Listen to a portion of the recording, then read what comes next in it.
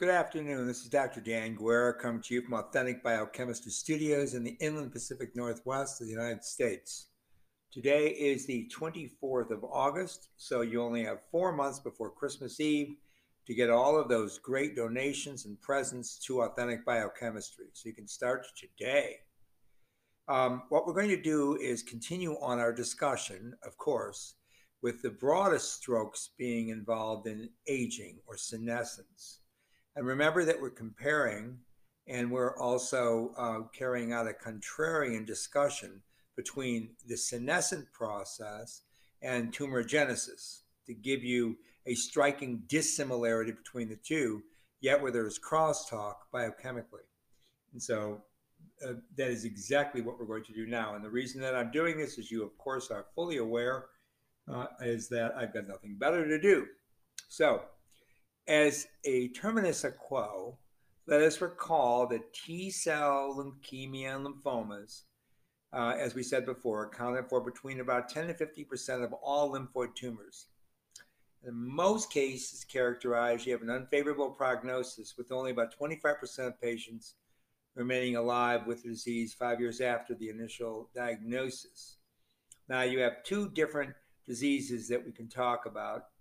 T-cell lymphomas, or T-ALL, which is T-cell acute lymphoblastic leukemia.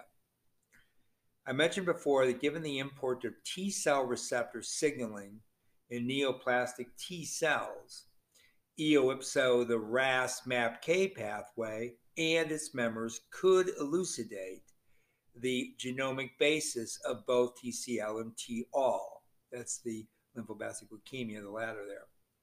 With an aberrant activation of the oncogenic RAS signaling transduction cascade, which is usually most commonly observed. Now, we talked about this farnesyltransferase inhibitor, tipifarnib, and that we said it could be a potential therapeutic, pharmacotherapeutic option in the T-cell leukemia lymphoma pathophysiological family. And we said that was possible given the majority of the lines were sensitive in a paper that we talked about last week, to that farnesyltransferase inhibitor. About 60% of cell lines were. And it could be, you could get achievable inhibition at concentrations that were relatively low in terms of pharmacodynamics and kinetics. An IC50 of less than even 100 nanomolar. And that could all be discovered and obtained somewhere within 4 days after treatment. So the other thing we were talking about, this comes from a paper in Science Reporter 10, published in 2020. So that's volume 10, page 6721, right? We told you that there was an association between ERK kinase activation and that measuring phospho-ERK expression and tipifarnib sensitivity was of value. So it looked like when you have ERK activation and you measure, therefore, its phosphorylation, you can measure the sensitivity to the farnesyltransferase. Conversely, looking at REL-B upregulation, don't worry, I'm going to explain all these to you very soon. It probably reflected an activation of what's known as the alternative NF-kappa B pathway. And if that's true, it must have been associated with the farnesyltransferase inhibitor, tipifarnib, resistance. And that suggests that there's a mutational status of a global transcription factor called Notch1 and the activation of the ERK system, which could possibly serve as a potential biomarker for the ultimate sensitivity of the farnesyltransferase inhibitor. And that means there's a positivity of the REL-B as a biomarker for resistance to the drug. And you could, of course, detect that by immunohistocytochemistry.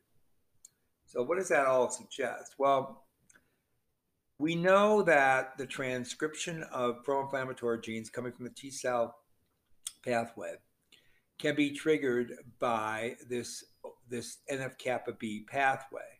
So you can start off with tumor necrosis factor alpha or TGF-beta, and they can trigger downstream from those two pro-inflammatory cytokine systems like TNF-alpha, ROS, reactive oxygen, Reactive oxygen then can activate the REL-A-P50 system, which is also regulated by the androgen and estrogen receptor complexes. The TGF beta works through MAP kinase, and that can trigger the P50. When you have a dimer of REL-A and P50, they can act as a transcription factor dimer, and they can turn on the production of pro-inflammatory cytokines. Now, that same system can also be activated by phosphatidylanoacetol 3 kinase, AKT, and also by the RAS-RAF-ERK pathway, the one we were just talking about. Now, that's the canonical NF-kappa B pathway. There's a non-canonical pathway that doesn't work through those intermediates, but rather goes directly from an induction of, for example, the androgen receptor or the aromatase receptor or the Wnt5a signaling to turn on a REL-B P52 transcriptional dimer complex. That will work then in chromatin remodeling to induce the same pro-inflammatory cytokines.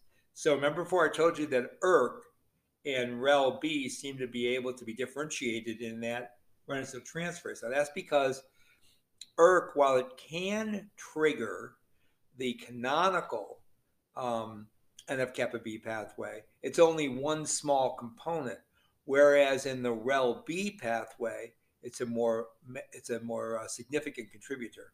So that's how you can tease out the REL-B pathway from the ERK pathway, because ERK can work both with canonical and non-canonical production of pro-inflammatory cytokines. Now, this is also associated, again, with hormones. I'm not going to get into breast cancer right now, but trust me that this pathway has been well examined in androgen receptor and estrogen receptor cancers, including prostate cancer and breast cancer. And depending on the relative expression of those two endocrine hormone receptors, you trigger a different response with NF-kappa B, and that indeed works through either one or two of those the canonical versus non-canonical pathway. That's very important to understand. So the canonical NF-kappa B pathway, again, can work through TNF alpha and in fact also interleukin 1, both of those pro-inflammatory cytokines. They will work through the TNF receptor. They'll turn on the TAC1, which is a kinase, which is going to phosphorylate the inhibitor of the KK gamma pathway. So you're going to have IKK alpha and IKK beta both becoming phosphorylated. That will ubiquitinolate the inhibitor pathway and allow for P65 and P50 to bind to its receptor and turn on the NF-kappa B target gene expression pathway. That's all the part, that's more subtlety in the canonical NF-kappa B pathway. In the non-canonical, we don't do that. We work directly with what's known as the NIC pathway. So the non-canonical pathway is induced by a specific sort of stimuli, such as a lymphotoxin alpha, and it's basically an IKK alpha dependent cascade. And the activation of that cascade results in the phosphorylation of NIC, another kinase, and that's followed by the phosphorylation of IKK alpha and the subsequent phosphorylation at P100 NF-kappa B subunit. That subunit is then processed to a P52, which leads to the activation of the P52 REL-B heterodimer, which then carries out that transcription. Okay, so it's just giving you more of a detail. Now, I got that detail from Endocrine-Related Cancer paper, volume 26, published in June of 2019, just last year. So there's a great deal of interaction between NF-kappa B, REL-A, REL-B, ERK kinase, and estrogen receptor signaling when we're talking about various forms of oncogenic pathways. The one most significant that's been studied, of course, is the breast cancer system. So since there appears to be in this T cell response a link between the ERK or kinase activation and the farnesyl transferase sensitivity, The paper that we had talked about last week focused on the RAS-MAPK pathway I just mentioned, and other T cell leukemia lymphoma related pathways. And those are, of course, canonical T cell receptor, the JAK-STAT, the NFAT, NF-kappa B, which we've been talking about now. All those are going to be linked to T cell, directly to T cell leukemias, lymphomas. And remember, they found that there were some sensitive and some resistant cell lines. They were looking for mutations in RAS genes because those are very common. Indeed, they found that again. And within the RAS guanine nucleotide exchange factors, they found that there were some sensitive and some resistant in terms of mutations. And also the RAS GTPase itself, or the GAP protein genes, right? So it appeared that the T cell receptor pathway and G protein coupled receptor activity works at the G2M checkpoint. And all that correlated with greater sensitivity to the farnesyltransferase inhibitor. While the NF-kappa B activation by TNF alpha, interferon gamma, and alpha response, all that, working with the ribosome and with P53 pathway, those were correlated with resistance. So now I'm starting to show you how you can tease out, even by looking at one farnesyl pathway, how there's multiple signaling going on. For example, the TCR pathway versus the canonical and non-canonical NF-kappa B pathway, which can allow you to separate which of those two pathways are sensitive to farnesyltransferase. Now, why is all this important? Because I told you that farnesylation of proteins can be responsible for controlling either T cell proliferation, such as in leukemias and lymphomas, or T cell activation, thus triggering the initial phases of an anti-oncogenic event. I also told you, though, this was like 3 lectures ago, that these same farnesyltransferases, only in different tissue systems, such as the central nervous system now we're talking, can actually be responsible. The induction of those in microglia can be responsible for neurodegeneration, which is associated with a very important age-related disease that's Alzheimer's disease, right? So you get the idea why I'm bringing all this in. Aging and cancer relative to the subcellular association of these signaling pathways dealing with T cell receptors, when you're talking about T cells being associated with controlling cancer, or itself the T cell receptor causing a cancer of the T cells themselves, of leukemias and lymphomas, how the farnesyltransferase still is a major trigger there because it's an activating system. Okay, and I told you that that's also associated just now with a major disease, sequelae in aging, which of course is Alzheimer's. And I can tell you right now, it's very similar in Parkinson's disease, although we haven't gone into that specific literature yet. So I've been detailing how post-translational protein prenylation and the prenyltransferase inhibitors can be therapeutic for, as I said before, oncogenesis and metastasis. I also told you that within the scientific literature, you can see how protein prenylation is becoming more and more significant in cancer research and in aging research. And not only in cancer and aging, but prenylation also seems to be associated with cardiovascular disease and autoimmune disorders, type 2 diabetes, metabolic syndrome, and indeed, because it works with T cell receptors and the interaction between the innate and the acquired immune response, infection and inflammation. I also said besides glioblastoma and general neurodegeneration, it's cancer versus Alzheimer's, for example, that both of those, because it's both going to be occurring in the central nervous system, are associated with protein prenylation, right? Particularly the farnesylation or the geranyl-geranyl-ation, right? So that's why I'm spending so much time on this. Now, then I went on, I talked to you about steroid receptors and steroid receptor binding proteins. I went through that whole pathway with you and how those are necessary for the regulation of the farnesyltransferase pathway, remember? I told you that you needed a steroid response element binding protein 2 to turn on the MBA pathway, and you needed response element 1C to turn on fatty acid synthesis. And both of those were necessary to trigger a response, right?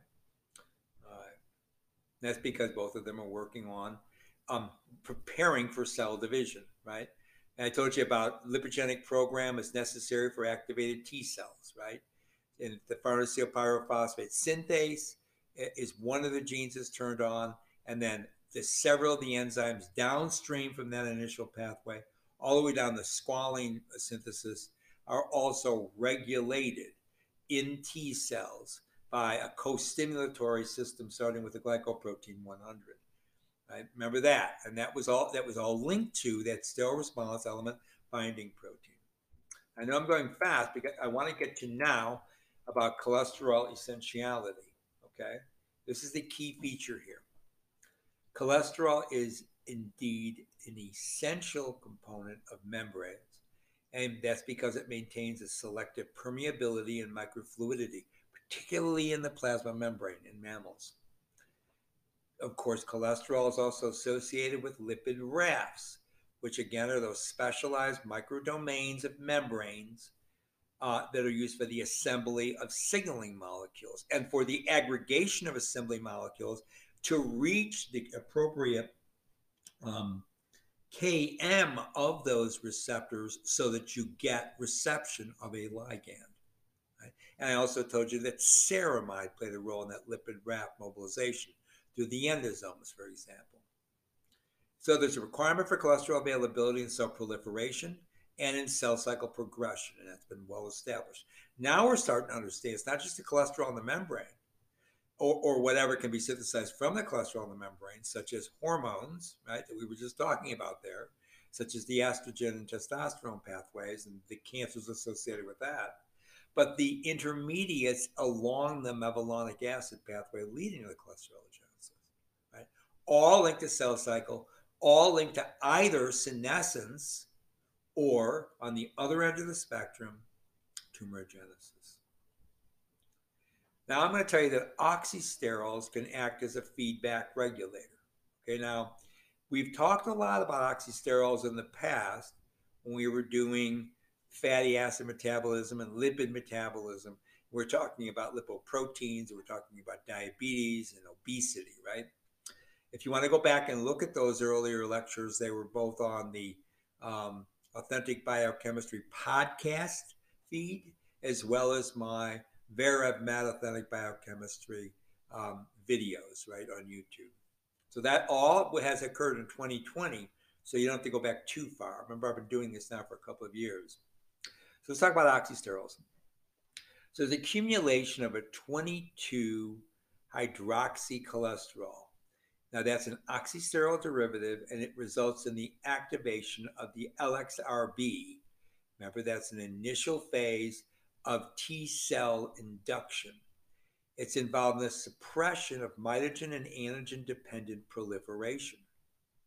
Okay, so here you have an oxysterol feedback regulating T cell activation through the all-important LXRB initial signaling pathway. So LXRB is thought to promote the localized depletion of sterol, and it does so by activating a cholesterol efflux transporter, which is essentially an ATP binding cassette subfamily G protein family member. It's called ABCG1. Now, conversely, the absence of that LXRB activity could potentiate the homeostatic and indeed vaccine-dependent proliferation of T cells. T cells are associated with some vaccinations, for example, to viruses.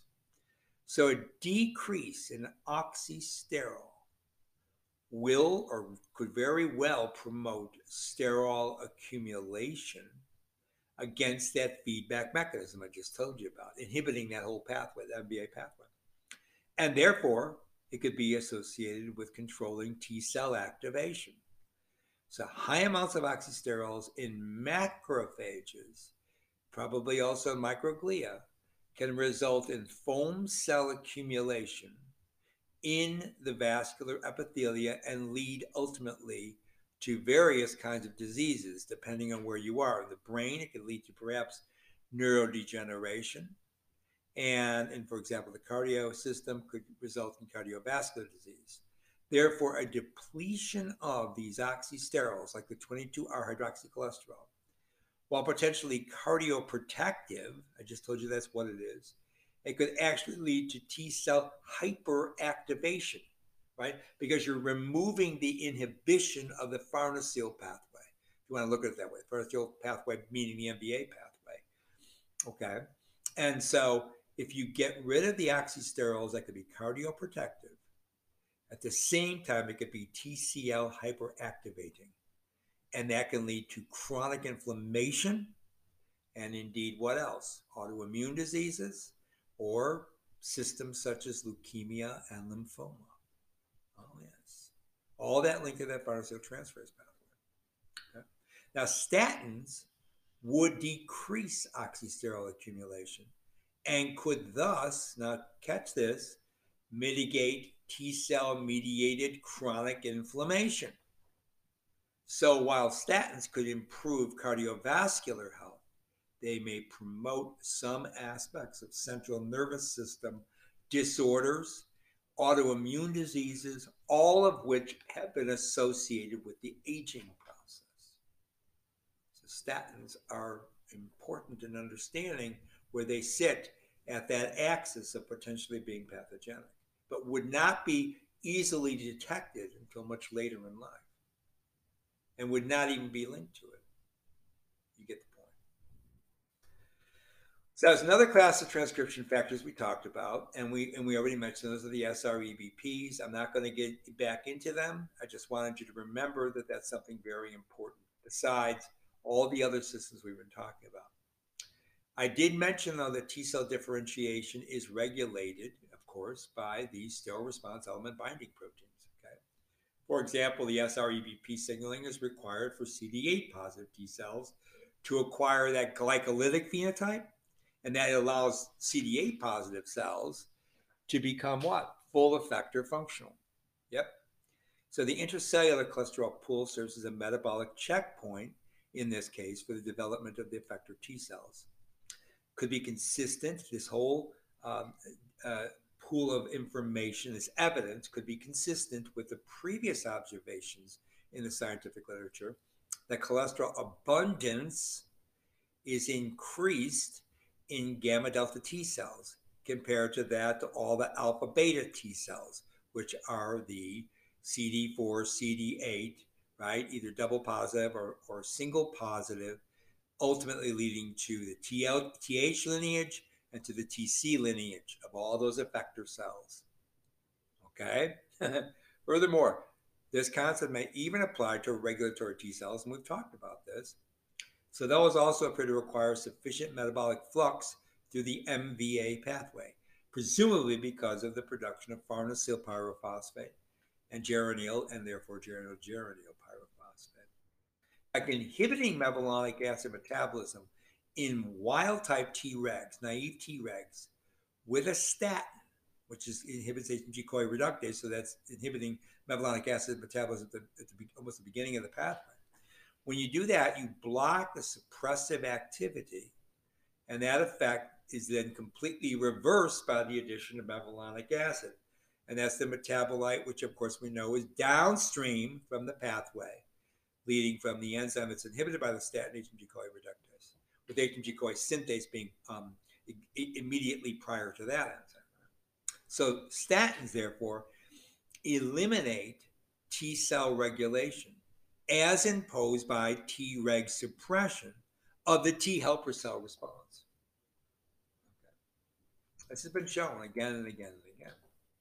Again, not looking for this as what statins are doing, but using statins to understand lymphoid cell differentiation, and particularly T lymphocyte differentiation into the various subclasses. So this is critical for you to get this, because aging then is a system which is always intimately linked to the potential induction of tumorigenesis. That's ultimately why I've been telling you this all along, okay? I want you to understand that there is a seesaw effect here. So, and it depends on which tissue bed and which cells are proliferating, whether or not you get an oncogenic response or you get a neurodegeneration response, for example, in the central nervous system. Okay? So, next time around, I'm going to start talking to you. I'm going to spend a little bit of time, I think, discussing these common helper like innate lymphoid cells, because this will give you a further in-depth understanding of how these ILC systems allow you to see the contrasting contrarian response of tumorigenesis associated with the mevalonic acid pathway, that contrarian system to the system of senescence or aging. Okay. So I'm going to leave you with that because I know there's a lot of things to absorb in one 25-minute, 30-minute lecture. But I wanted to get all that into this lecture because I want to be able to move on from here and get back into classical description of aging. But this is all a prolegomena so that you understand that aging is a phenomena that is constantly held in check or holds in check, depending on how you look at it, what the parallax is to tumorigenesis and cancer. Right?